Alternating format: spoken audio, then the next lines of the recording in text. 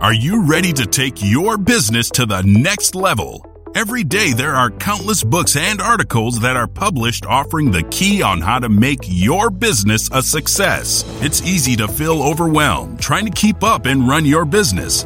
That's why Deb Creer created the Business Power Hour.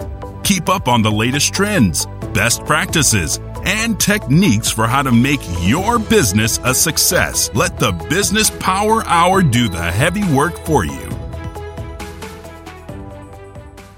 Good morning. Good morning. I am Deb Creer, and I am passionate about giving professionals the tools that they need to make themselves and their businesses as successful as possible. And we're going to have such a good conversation today. So please join me in welcoming Jon Freeman to our program today. Welcome, Jon. How are you? I'm well. Thank you, Deb. Lovely to be here. Wonderful. Well, let me tell people a little bit about you, and then we will jump into this. So Jon Freeman's diverse background includes studying psychology, philosophy, and human sciences, becoming European IT director for a multinational and a business consultancy career. In parallel, he has spent 40 years in personal development and as an intuition skills trainer. He is well known as a leading practitioner, theoretician, and master trainer in spiral dynamics, and is author of the groundbreaking books, The Science of Possibility and Reinventing Capitalism. Previously a founder director of the UK chapter of Conscious Capitalism, he is a director of the leading edge consultancy Future Considerations, a spiritual intelligence coach, and an organizational development consultant. He is chair of trustees for a charity officially rated outstanding in care and education of young people with special needs. So again, Jon, welcome. Thank you, Deb. Well, you obviously had a long and wonderful career. And so I always like to ask my guests, tell us a little bit more about how it is that you got to where you are today, because it has been very different. Certainly. I guess some of it was covered in the biography you've just talked through, because I started with a particular interest in people and how people think and why we do what we do. And I was kind of going along that path, and then I came across a book in the very kind of early days of commercial computing that diverted me. I thought, I want to know about this. And that's what led into my IT career and to learning about business and discovering that I really liked understanding how business worked, as well as, I've always had that kind of mindset, curious. I want to know how this works.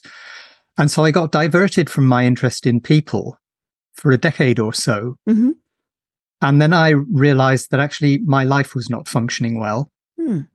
And so I went into a kind of personal development path, which led to something which I probably need to talk about in a bit more detail, which is what led me into my kind of scientific explorations. But the IT career continued, but then I got more into people management, and so that gradually morphed into organizational development, coaching, and all the other things that were kind of in what you read out from my history. And one of the difficulties of getting to be a bit older is one's history gets a bit long, but there was a lot there, and it's all kind of relevant to me now. Right. Yeah, it has made you who you are today. Absolutely. Well, there's so many things that I'm curious about. In your bio, I mentioned that you are a master trainer in spiral dynamics. What is that? Well, spiral dynamics is a very, very complete and powerful theory of human development at almost every level, from the long-term kind of 10,000-year history of humans right down to how children develop or how we develop as individuals. It was kind of exciting and frustrating when I came across spiral dynamics around 20 years ago, because it started to answer all of the things that I'd gone to university hoping I would find out by studying philosophy and psychology. So it's very powerful. It has massive implications for how you work as an organization. It's got a basis for coaching. So it runs like a golden thread through a lot of what I do. Well, explain it in more detail. What does it entail? What does it entail? So imagine or envisage that humans, when they develop, they adapt to the situations they're in. Okay. And that happens in a particular staged process. Okay. So if you think of the earliest human beings on the planet, they were kind of just in survival mode. They were doing whatever it took to get the by. fight or flight type of. They were absolutely in that, and in their sensitivity to their environment and their awareness of predators. And that first stage is kind of paralleled by what happens to infants when you're a firstborn. Okay. You're helpless. You're just there to survive. So the next stage after that is where more people began to come together, and they began to bond and form kind of tribal societies, which is the equivalent of what children do when they bond with their parents and start to engage with their wider family and kind of take on an identity, which is based on that. The next stage for children is that they start to ask that kind of strange question, okay, what is this thing that I'm looking at, the thing that I see in the mirror? And they develop a sense of individual identity, and they get interested in, okay, what can I do? Okay. And so there's this exploration of empowerment. And that also happened in large scale development, because that's the point at which tribes develop towards kind of being warlords and exploring power. Okay. Excuse me. And so that's quite a chaotic stage. I mean, for the infants, it's the point at which they start saying no and mine. And, no and why, right?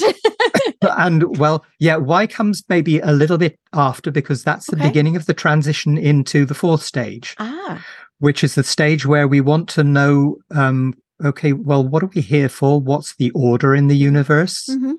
And that's an adaptation to the chaos of the third stage, because you can't live together in larger numbers, and it becomes actually quite precarious to survive as an individual. An individual in the third stage, I mean, think of Tony Soprano. I mean, it's a really kind of, it's a difficult existence. Right. And so, and actually it's more the story of The Godfather. I'm using mafia examples. In The Godfather, you get the story of Michael, who actually wants the order in his life, and he wants well, how do I create a stable, sustainable future for my family? Right. And of course, that's a tragic journey for him, because it doesn't actually work out that way.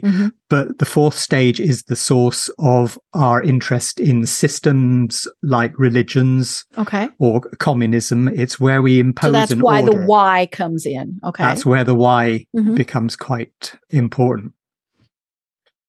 So at each stage, we're interested in kind of how do we adapt to the new conditions that stage creates. So the ordered stage of stage 4, that can become restricted. You get what we call in England, you get the job's worth. You know, you can't do that. It's more than my job's worth is the phrase that goes with that. And it becomes paralyzing, and you can't have the kind of strategic development of, well, how do we do this better? And the fifth stage is about doing it better. It's about leveraging technology. So this is the story of the last couple of 100 years, industrial technology, and then all the stuff that we know more recently. And that's hugely powerful, but that also creates life conditions that we have to adapt to in a new way.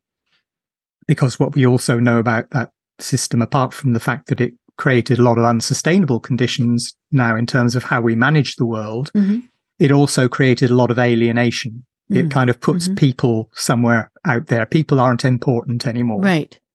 So the sixth stage, importance of people, comes back. And that's the last 100 years where we're engaged in psychology and things like personal development come onto the table, maybe halfway through that 100 years. And all of these stages sit alongside each other. And when we're in one of them, although we've been through each of them in the process of our development, we're typically operating from the mindset that particular stage represents. And that creates the dynamics of the ways that all those different mindsets show up, say, in an organization. So we can map an organization because people will find their comfort zone. You will find that people, okay, I've got to the fourth stage. I like it here. I know what I'm doing. Right. I can. These are my people. Yeah, and I'm safe in this space, and I get my orders and I follow them, and I've got my processes and I follow those. So different people occupy different zones in that, and sometimes that's role related. I mean, sometimes you want your accountants to sit in that zone, right? Because otherwise you get Enron and lots of other examples. Where we are now, and this is a really kind of interesting space for us all to be living in, is that all of those voices are operating in society. They're all operating alongside each other in organizations. They don't always agree. They don't always harmonize. But the point we're at with the massive complexity of the world and the uncertainty and the volatility and the unpredictability, we actually need to be able to see all of the stages and integrate them. And that's the next stage. And it's where I'll kind of stop for the purposes of this conversation. Right. Is that the seventh stage is about integrating and seeing the whole system in its completeness. So as you were talking, one of the things that struck me is this why things like artificial intelligence are really messing people up? They're not sure how and how it's going to affect us. Like you said, we need the people. Well, artificial intelligence takes the people out, but we still, I'm getting very blurry for some reason. See, I talk about artificial intelligence and it goes, ooh. But I think that's the concern that people have, is it's taking the people out of the processes. Well, it's one of, I would say, many concerns, absolutely. And it's at the kind of peak of unpredictability right now, because we don't actually know what it will do. Right. And some people think, oh, it's going to be fantastic and everything will be hunky-dory. And even, some of the people who write it, like, who created it, like Sam Altman, are saying, well, actually, this is pretty scary stuff and it could go badly wrong. So, AI, I think it has the potential to be a useful tool, which, like computers themselves, takes some of the kind of drudgery out of the things that we do. And largely I'd be in favor of that. But when it starts to take over what people do, or where we think it's safe to have AI run the world, I mean, my perception of AI is that the only intelligence it has is based on the past. Right. Because it's harvesting information. Right. It's going back through whatever. And from that point of view, it can't do what people can do in terms of saying, okay, we need something new here.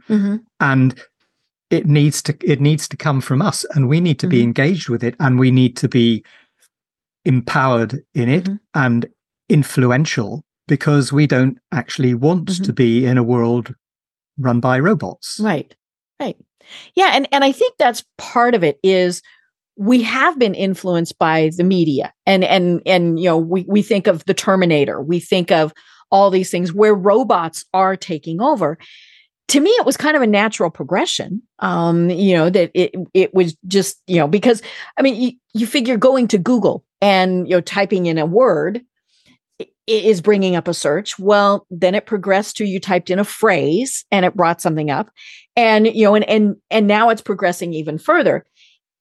But it is, it is very scary. And I think one of the things, here in the States, we just finished having the big strike with our actors and our writers who were very rightly concerned that AI was, I don't know about writing scripts. I use it to write content. So but I think it still needs the human touch at this point. But I think one of the big concerns, obviously, for actors is the ability for it to create people. There was a big to-do here not long ago where something created an artificial image of Robin Williams. And it without permission. That was the other thing, is they hadn't gone to the estate and said, hey, we would like to do this. And so his family was very rightly upset. And I think that's where it does get concerning is, if it's, even if it's just digital people, and not robots, things like that, but just digital people, how do we know? And we've seen things like deep fakes, right? We certainly have. And if you know what you're looking for, sometimes you can pick those out. But some of them are so good that even the experts can't look at it and go, no, that's not real. And, and those could so seriously affect things. Like one of the things they talk about here in the States is maybe an election. So on election day, what if there is a deep fake that one of the candidates has been killed? Immediately, people are going to vote for the other or not vote at all, right? Because they're like, well, there's no point, and it wasn't real, so that is very concerning. Well, it certainly is, because the history of manipulation of elections it goes back all the way to, through newspapers. Every form of media has been used to manipulate elections for as long as elections have existed, and so that's a concern. And I think it kind of speaks into a bigger concern that I have. One of the central pieces of where I go in work with organizations or even in individuals is the understanding of, well, what life actually consists of. What is life? What is life? And one of the ways, say, with organizations is to understand that an organization, which we've tended to think of as a mechanism, it's actually a living system. Because it's filled with people, but also because it's filled with all sorts of things to do with context and culture and messages and history and belief systems. And all of that kind of works through people. And the intelligence of an organization exists all the way through the people in the organization, in the sense that you've got people who are having the direct conversations with customers. So they're hearing something that the CEO doesn't hear. Right. They only maybe they might get it through a survey if they're lucky, but the people on the ground are getting it right away. They're getting the complaints, the compliments, all of that. Yeah. And they're getting information about, okay, this customer had a problem and the process says I can't solve that problem, even though I can see how I would solve it if the process You told me I no. can't. Exactly. And so what's increasingly needed in organizations is for them to function as living systems which self-organize. Right. So that the intelligence of the whole system is present in the organization, and you get not just a top-down structure, but you get a bottom-up emergence of the awareness. And that particularly relates to when I talked about unpredictability and all of that arena. What enables your organization to adapt faster? What enables it to function when something changes in the outside? What enables it to be as responsive as it possibly could be? And that requires a different way of looking at the organization and allowing the intelligence of the organization to be functioning from within. So all of these themes come together for me. They're all part of the same picture. Right. Well, and it's been a while since I've been in, corporate culture, but I remember, and of course we hear this all the time, no matter what, when somebody goes back to the why question, why do we do it this way? And the boss, the manager, the owner says, because it's the way we've always done it. And of course, that's one of the worst things to do. Now, granted, I mean, there might be safety reasons. There are some reasons why, okay, that you do stay with that. But in so many ways, I think it's more people are afraid of change. And they might be afraid that, it's going to mean my job isn't necessary, or it's going to make more work for me. And so they put it in the little box, and there, you've got, like we said, you've got your rules. Even if you see, wait a minute, there's a better way to do it. If it's not in the box, you don't get to even suggest it. Yeah. And that's a tricky edge to live on, because yes, if we live from fear, all of the things you've just mentioned, the danger is that actually becomes self-sabotaging or counterproductive. Right.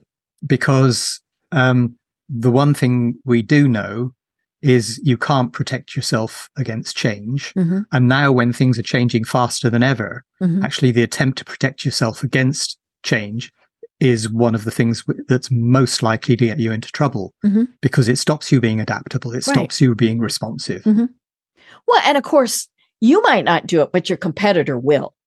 And I think that's, that is the big thing, is we might say, well, no, we've always done it this way. But, somebody else is going to come along. I mean, Amazon, I think, would be the biggest example of that, where people went, people go into stores to buy things. That's just the way it happened. They go into stores, and the Amazon went, no, maybe not so much.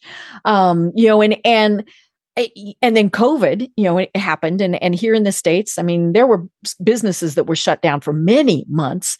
And people then decided, hey, we don't need to go back in. And the companies that didn't say, okay, we can do this online, we can do, all these other things, whether it was temporary or more of a permanent type of thing, those companies, for the most part, don't exist anymore. Yeah. Yes. And that's exactly an instance of what happens when you don't adapt. And I'm often kind of, I wonder, because of one of the things I work with being intuition, I wonder if you go back to when Kodak were faced by nobody's going to want digital pictures. Yeah. I have this, like, I'll bet there was somebody inside Kodak who said, hey, there's this happening and we need to pay attention. And I think that's another piece of the message, is like picking up on what's going on, being aware, being responsive. Right. Well, and, Blockbuster Video and things like that. Those are other examples of, and it was funny. We were thinking about that the other day, that we used to go to the store and get the, and at that point it was a VHS. Then, it did evolve into DVDs, but their entire philosophy was, this is the only way to do it. And then Netflix came along, right? And said, hey, you want to just order these, online. And, and it was, and I think there is still, I believe there's still one Blockbuster in the world. I think it's in Alaska. And it's more, it's kind of like it's just a fun place for people to go. But I think there is still one Blockbuster. But yeah, people could not see that things were evolving. And sometimes the evolution, people go, whoops, no, we didn't want to do that. Right. But in many cases, then they go, okay, well, that didn't quite work, but this will. One of the big things that they've been talking about here in the States, and we started this during COVID, was the whole self-checkout lines at grocery stores. Right. And so you did them during COVID, because then fewer people touching things, all those various things. And then, of course, fewer employees were needed. But now, people are pushing back. We want to have somebody who is there. And more importantly, stores are discovering that, surprise, people are stealing stuff. And sometimes maybe they're not, it just didn't scan right, but yeah, in many cases, they're like, just put that in the bag.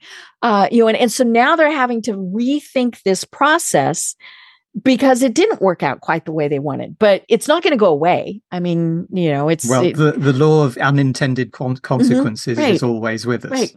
Well, and it is kind of one of those where every time they're like, well, they're surprised that people steal stuff. Really? Who wouldn't foresee that people would steal stuff? I mean, that's one of those things that baffles me. Yeah. Well, and then what you get, of course, is the convergence of multiple changes happening at the same time. Right. So, if you link the fact that people might steal stuff with, well, certainly in this country, there's a major economic downturn. There's a lot more people who are really on the breadline than there were 12, 24 months ago.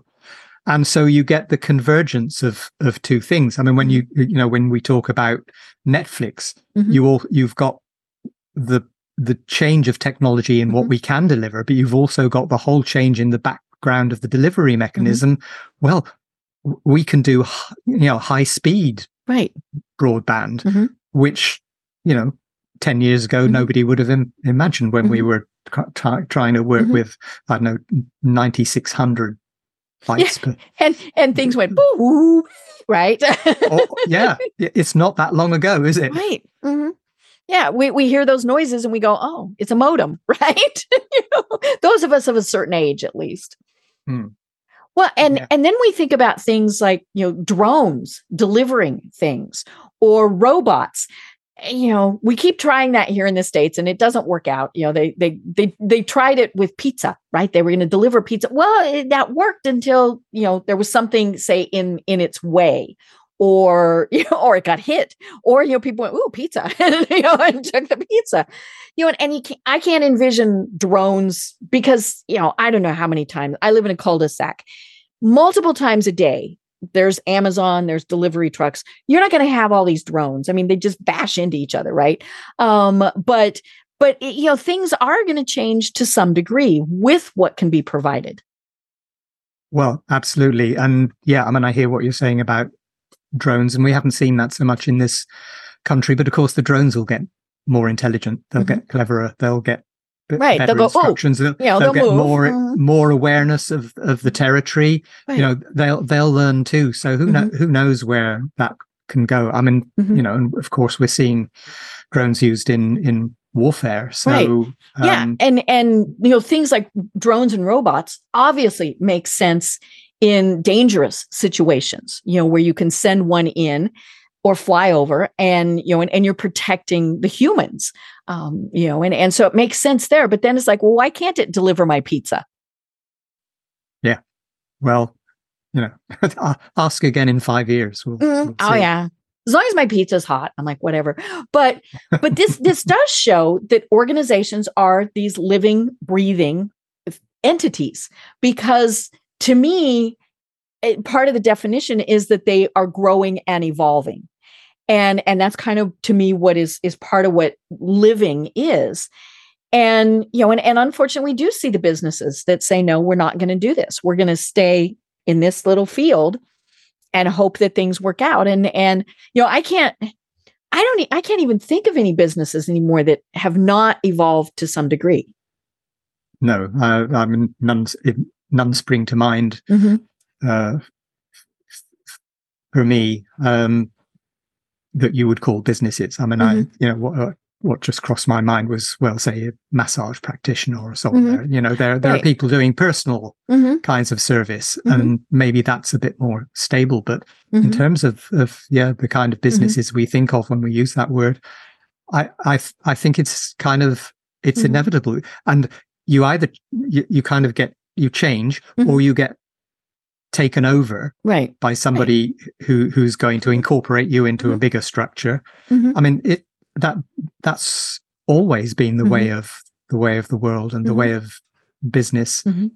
And so, a lot of this has to do for me with our ability to be in flow. And by being in flow, I mean our ability to kind of sense the way things are moving and to use our awareness and our intuition, because we always have a choice in a way. If you're thrown into the river, well, you have a choice of whether you swim upstream sink or you swim right? downstream. Well, Mm-hmm. sinking is also an alternative, but I'm thinking, let's assume you can swim, Okay. but you might want to choose to swim downstream with the flow rather than swimming upstream against it. And I think that's a kind of pretty useful skill to develop for ourselves and for how we work as organizations, that we don't think that we can control everything in the world. Part of the history of what I was describing as the fifth system and all the science and the technology is we got very heavily into, we can do anything we want, we can control it all. And, we discover, well, that doesn't work. We get climate change, or we get COVID. we get COVID, we get habitat destruction, we get all the things that we know go on in the world, because we didn't see the consequences of what happens if you put a mine in that vicinity or whatever. And so our ability to be kind of sensitive to the world and to the flow of the world and to be intuitive, that increasingly becomes an essential skill and not just a kind of luxury. I mean, you've had, I'm aware that you've had a guest not too long ago. I think it was Kim Woods, who was talking about astrology. Right. And there's lots of stuff that comes up around that. Okay, well, what are the things in our environment that? So, let's assume for a minute that there are influences on us that we don't know about and we can't see, whether it's, the movement of Mars or whatever. It doesn't actually matter what kind of influence it is. What matters is how much can we develop our awareness of those non-visible, subtle influences, and incorporate that into how we see the world and how we work in the world and how we make our decisions. Right. Because one of the consequences in a living system is it's non-linear. Now, a lot of the training that I had, and I suspect nearly everybody, you went from here to here to here to, it was like you say, A to B to C to D. Yeah. And so you get people, even now when people talk about climate change, they've got these graphs and they say, well, we're not really in trouble until 2050. But when you look at the interactions that might be taking place in the world, well, we might not have that long, or it might have side effects already in terms of we can already see, fires and floods and stuff happening. So in order to deal with the complexity, we can't function from a linear mindset, because the interactions between the various things that are happening take it outside of that linear trajectory. And it means, among other things, that the decision that we made last month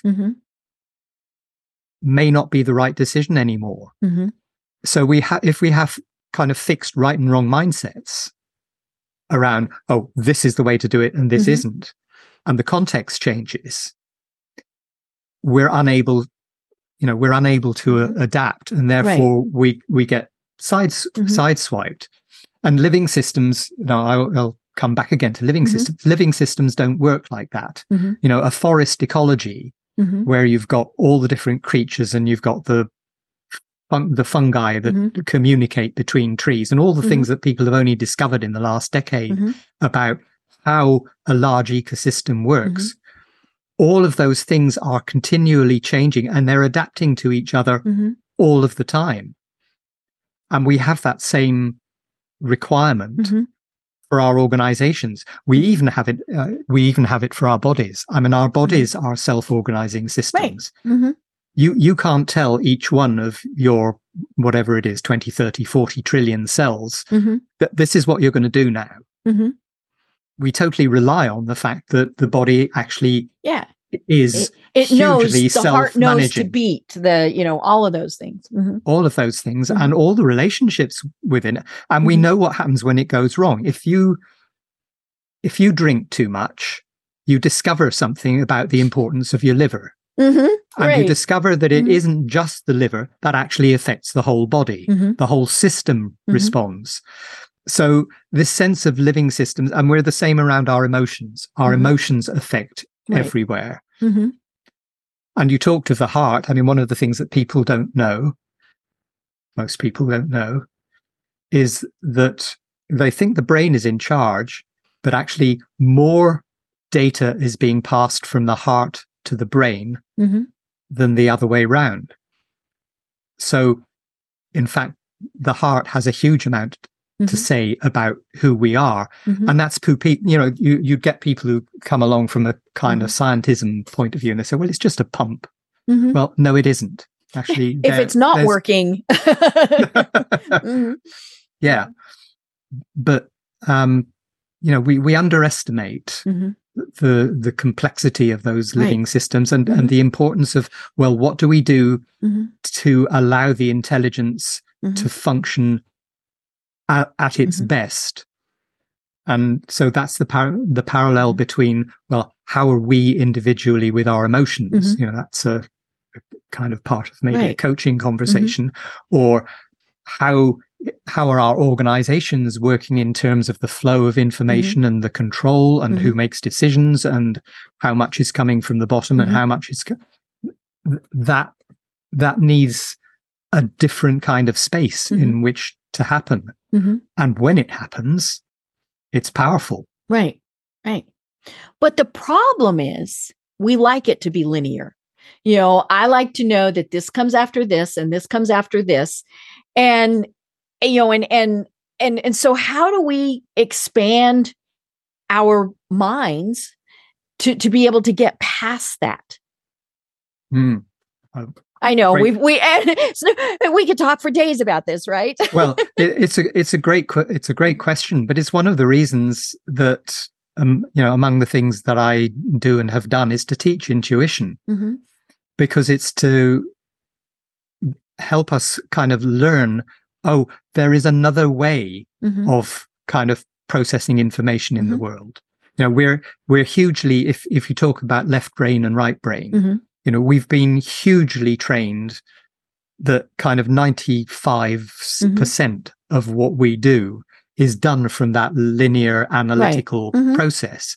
And actually the right brain has huge amounts of capability in sensing and pattern recognition and picking up on subtle clues. Right. Because it's the creative side. That's what it was built to do.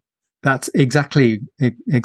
And so, the answer to your question of what's the change? Well, the change is to learn what's possible with the kind of right brain processes. What happens when I let go? And people are increasingly aware of mindfulness and some of the things where we begin to let go, but there's a lot more. There's a lot more that can be done, and it's the journey into that space of allowing more of the intelligence to be present in me, more of the intelligence to be present in the organization, because it's there. It's there to be harvested. Right. We just have ways of working with that. And I'm reminded that there's a quote from Mark Twain. I don't know whether you know this one, where he said, "It ain't what we don't know that gets us into trouble. It's what we know for certain that just ain't so." And we live in a world of a lot of just ain't so's that we've been taught. But when you let go of those and you kind of shift into the ability to, well, what is it we know but don't yet know that we know? What happens when I allow myself to become aware of that? What happens when I operate more from my gut feel? And one of the things I've discovered in my life about working from intuition is I can look back and I can see choices that I made 30 years ago where I decided, oh, this is the way it's supposed to go, and this is the way I'm going to make it go. That I tried to force things in a direction which actually was swimming upstream. Right. It was your career. It was your love life. It was whatever. It was the house I bought. It was a particular story I'm thinking of that I shouldn't have bought. Mm-hmm. I had the opportunity or the signs coming from the world that actually there's a resistance here to this happening. And I could have backed away and didn't. And that was just before we had one of the big, the time in the UK when interest rates on mortgages rocketed from about 3% to about 14. Yikes. Yeah. And effectively, I lost the house. Right. Because you just couldn't afford it. Yeah. Because it also coincided with, well, there was a recession and the work dried up. So you get hit from both sides. Right. I could have not been in that position. I could have stayed in the house I was in before. And so one of the things that I've learned over this journey with intuition is that it's actually a more effective way to operate in the world. And I don't try to swim upstream anymore, or at least I hope I don't. I don't make as many mistakes. All of these things are part of a different way of being in the world. Right. Well, and we feel those, right? Whether it's your gut instinct or, you've written the email or the social media post that you're ripping somebody. And the little voice in your head is going, don't do that. Don't do that. No, danger. And we do have to pay attention to those. Now, like you said, we still have that choice. We can hit send, we can hit post. But I think the thing that we always have to remember, and this is where people forget, is there are consequences when you have made those decisions. Like you said, you lost the house. People lose their jobs. They lose their friends. They, lose their lives sometimes based on some of those things. I was having the discussion regarding social media with some folks that I was talking about or talking with, and it was an organization, and there were some people who were posting things they shouldn't. And so people had said, you have to tell them they can't. And I said, no, we can't tell them they can't do that. They have every right to post what they want, but they have to know there can be consequences. It's the old thing here in the United States with, First Amendment. Now, First Amendment is actually a lot different than what a lot of people think. But it said, it's like, you can't go somewhere and scream fire that causes a riot when there's no fire. There are consequences to that. You can say that, but you have to understand there are consequences. And I think that's the trick, is some people think, no, there's not consequences. I can do what I want. And of course, those people are, in essence called narcissists. But it's just, we do have to understand, we can make those choices, but what are the results of those choices? Well, certainly we have to understand that. And what typically people get into is there, I think, are two primary reasons why they override. One is emotional. Right. Like, I'm going to hit that no matter what. Absolutely. And the other is habit. Like, oh, well, I'm not going to think about it at all. Or if I get that little voice, I'm going to ignore it because this is the way it's done. And so the whole sense of, well, how do we kind of unwind? How do we expand our mindsets? How do we become more aware both of ourselves and what's around us so that we don't narrow the choices that are in front of us, so that we have more sense of, what are the outcomes that might come with that. So I totally agree with you that, that you there are no free lunches in that sense. You have to deal with, well, this is what might happen. Right. And in businesses, we need to, in many ways, we need to flatten them, right? So that, one person knows that they can go to the CEO or the chief marketing officer and say, hey, have you thought about this? Now we still need people in charge, right? We can't have just everybody going every which way, so it's never going to be a completely flat organization. But, I remember years ago, I worked for a very large insurance company. And one of the things that my CEO loved to do was go to the mailroom and talk to the guys down there. And he's, I was his head of communications. And so I talked to him a lot. And I was never afraid to go to him. I mean, I've never been afraid to go straight to the top. I've just always thought, why not? But I talked to him about that, and he said, first of all, they're good dudes. He just liked talking to them. But he said they are, because they would go around to every area. Obviously, they were the mailroom, and he said, and they talked to the admin assistants, the secretaries. So the people, in most cases, it was the women who knew what was going on. And he said, these people know more about what's going on in the company than I could ever hope to know. And I just, this was 30 years ago that he did that. And it was so interesting because he did realize that, up in his ivory tower on the top floor, he wasn't going to get to know what was going on. He had to go down literally to the basement and know what was going on. And I think, to the degrees that it is possible, business owners and managers and people, they need to do that. They need to know what's going on, and not isolate themselves. And that's a scary thing, because it comes back to what we were saying before. They might be told, digital is where it's, we're going to have digital pictures. You need to deal with that. We're not going to do DVRs anymore. All of these various things. And, and that's scary. And so people think, no, we're just not going to do that. And then of course the business is unsuccessful. Yeah. Well, I mean, everything you've said, it's a really good story. And unfortunately, it's quite a rare one. Where it was really funny. The CEO is willing to go and find out. And when really we see him walking in the halls, we're like, "What's he doing? Why is he here? What's he doing?" Because we, as the employees, we're not used to that.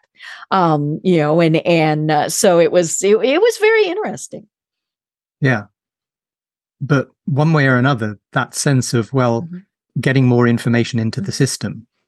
He had his own way, but even that, it worked through him. It relied on him to do the data gathering. So, how do you create an organization where the data is kind of self-gathering and where it inhabits the organization more? Right. And it's all, it's all doable. And it doesn't mean totally flat organizations. It's not a kind of self-organization isn't anarchy. It's got more inbuilt intelligence than that. But it's all, I think, where the future is taking us, and it's already visible. There are organizations already which do that. Some of them have done it for quite a long time, like Ricardo Semler's organization was doing that 25, 30 years ago. So it's possible. It's being demonstrated to work. It's, there's just a resistance to it. And a lot of the resistance actually comes from the people who own corporations rather than the people who are in them. We don't want to be told that we're not doing it right. Well, no. And, they go into that where you were early on talking about the fear. Oh, well, what if this doesn't work? What if that impacts our dividends?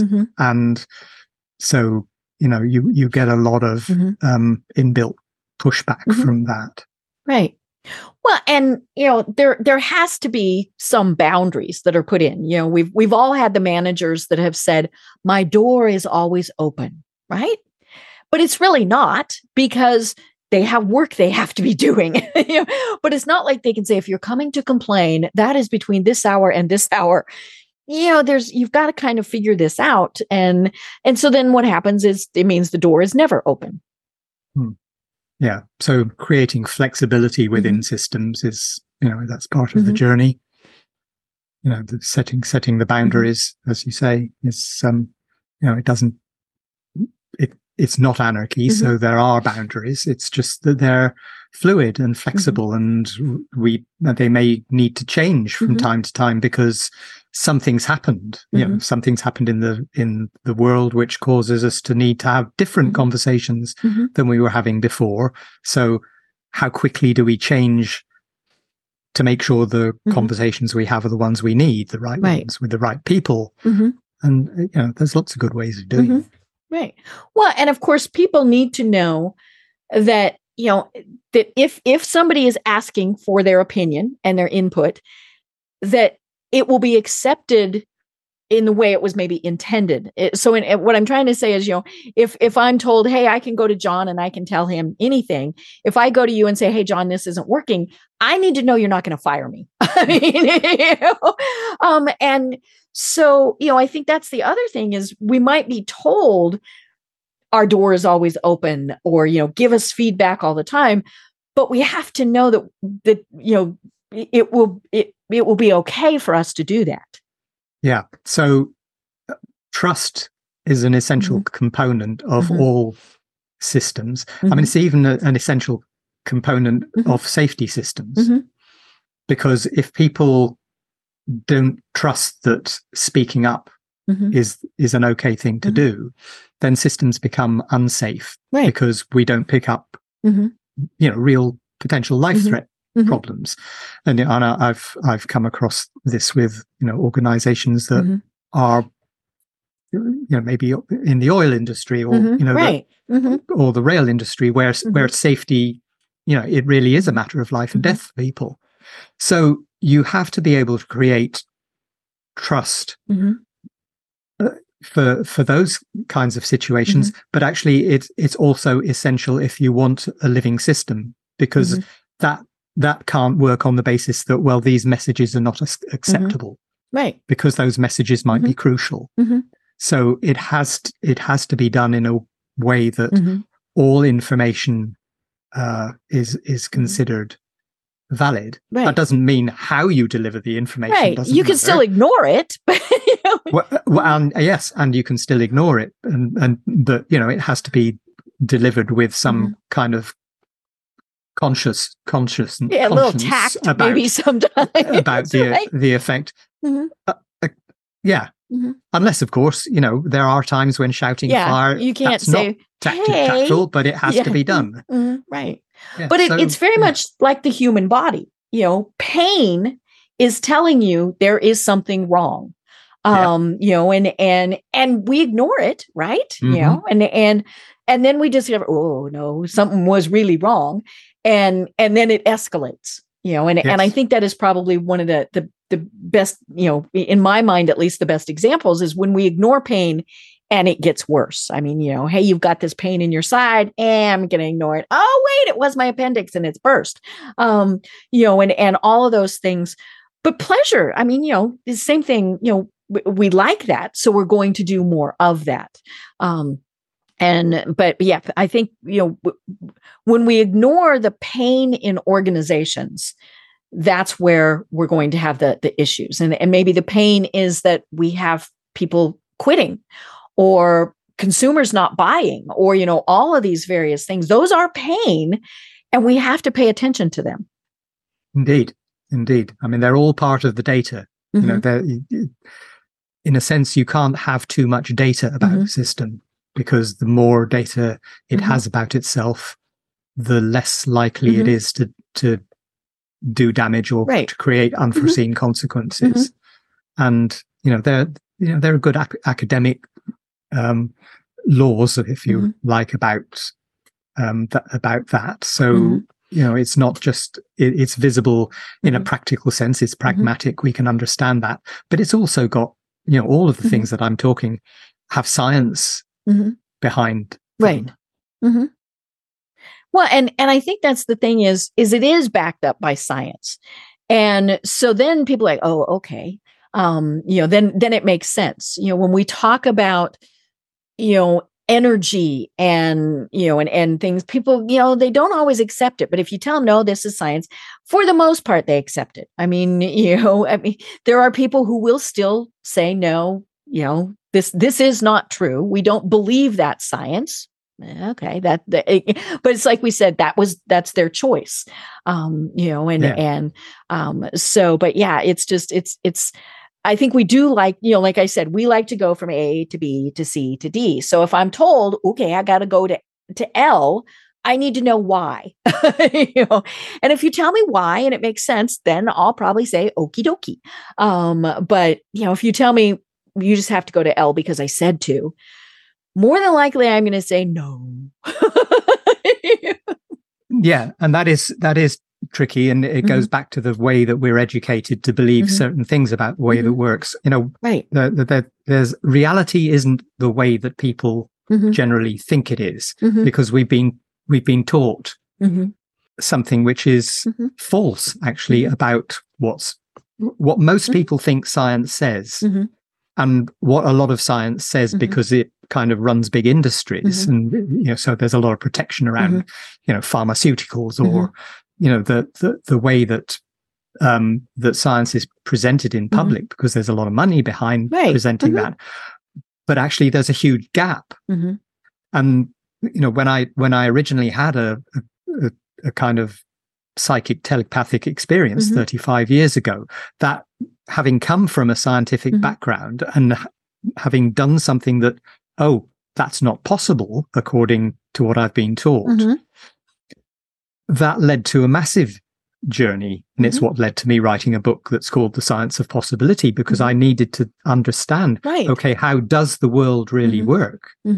So, if there's something that kind of comes out of that, it's we actually, in order to understand why we might need to go to L, we need to be able to accept that some of what we've been told sits in that it just ain't so category. And we believe it, we think we know it, but it just ain't so. Right. Oh my gosh, Jon, this has been fascinating, and time has definitely flown by. I think we need to continue this discussion on a future podcast, because it's just, to me, it's very interesting. And so it's fun to talk about. But tell us, if somebody wants to work with you, how do they find you, and what are the services that you provide? Well, I do a lot, but I guess the core of it is work with organizations to bring about the changes that I've talked about. And I do that personally. I do it through the consultancy I work with, Future Considerations. But they can find me initially on spiralfutures.com. You have the opportunity there to book a 20-minute kind of no strings conversation to talk about, well, this is what I think I need. Is that what you do? And I'm very happy to have those conversations. And yeah, I my books, if people are interested in to know different ways of looking at science or money, they're on Amazon. Science of Possibility, Reinventing Capitalism, it's all there. And Spiral Futures also has kind of gateways into, if anybody thinks they might really love to know the depth of spiral dynamics. Oh yeah, there's lots of great content. So yeah, because that's another thing I do is I teach spiral dynamics. I love it. And I teach the organizational development stuff that I'm talking about. I don't just do it, I also teach how spiral dynamics informs that. I love it. Well, oh my gosh, Jon, this has been, as I said, very, very fascinating. Do you have any final thoughts that you want to leave everyone with? Okay. I think, what if reality isn't what you've thought it is? I love it. I love it. Now we're going to make everybody go, eek. But you're right. We need to think about that. So, Jon, this has been absolutely wonderful. I'm Deb Creer. I've been talking with Jon Freeman. And until next time, everyone have a great day. Tune in for our next program for even more trends, best practices, and techniques for how to make your business a success. The Business Power Hour, hosted by Deb Creer, is proud to be part of the C-Suite Network. This podcast is a part of the C-Suite Radio Network. For more top business podcasts, visit c-suiteradio.com.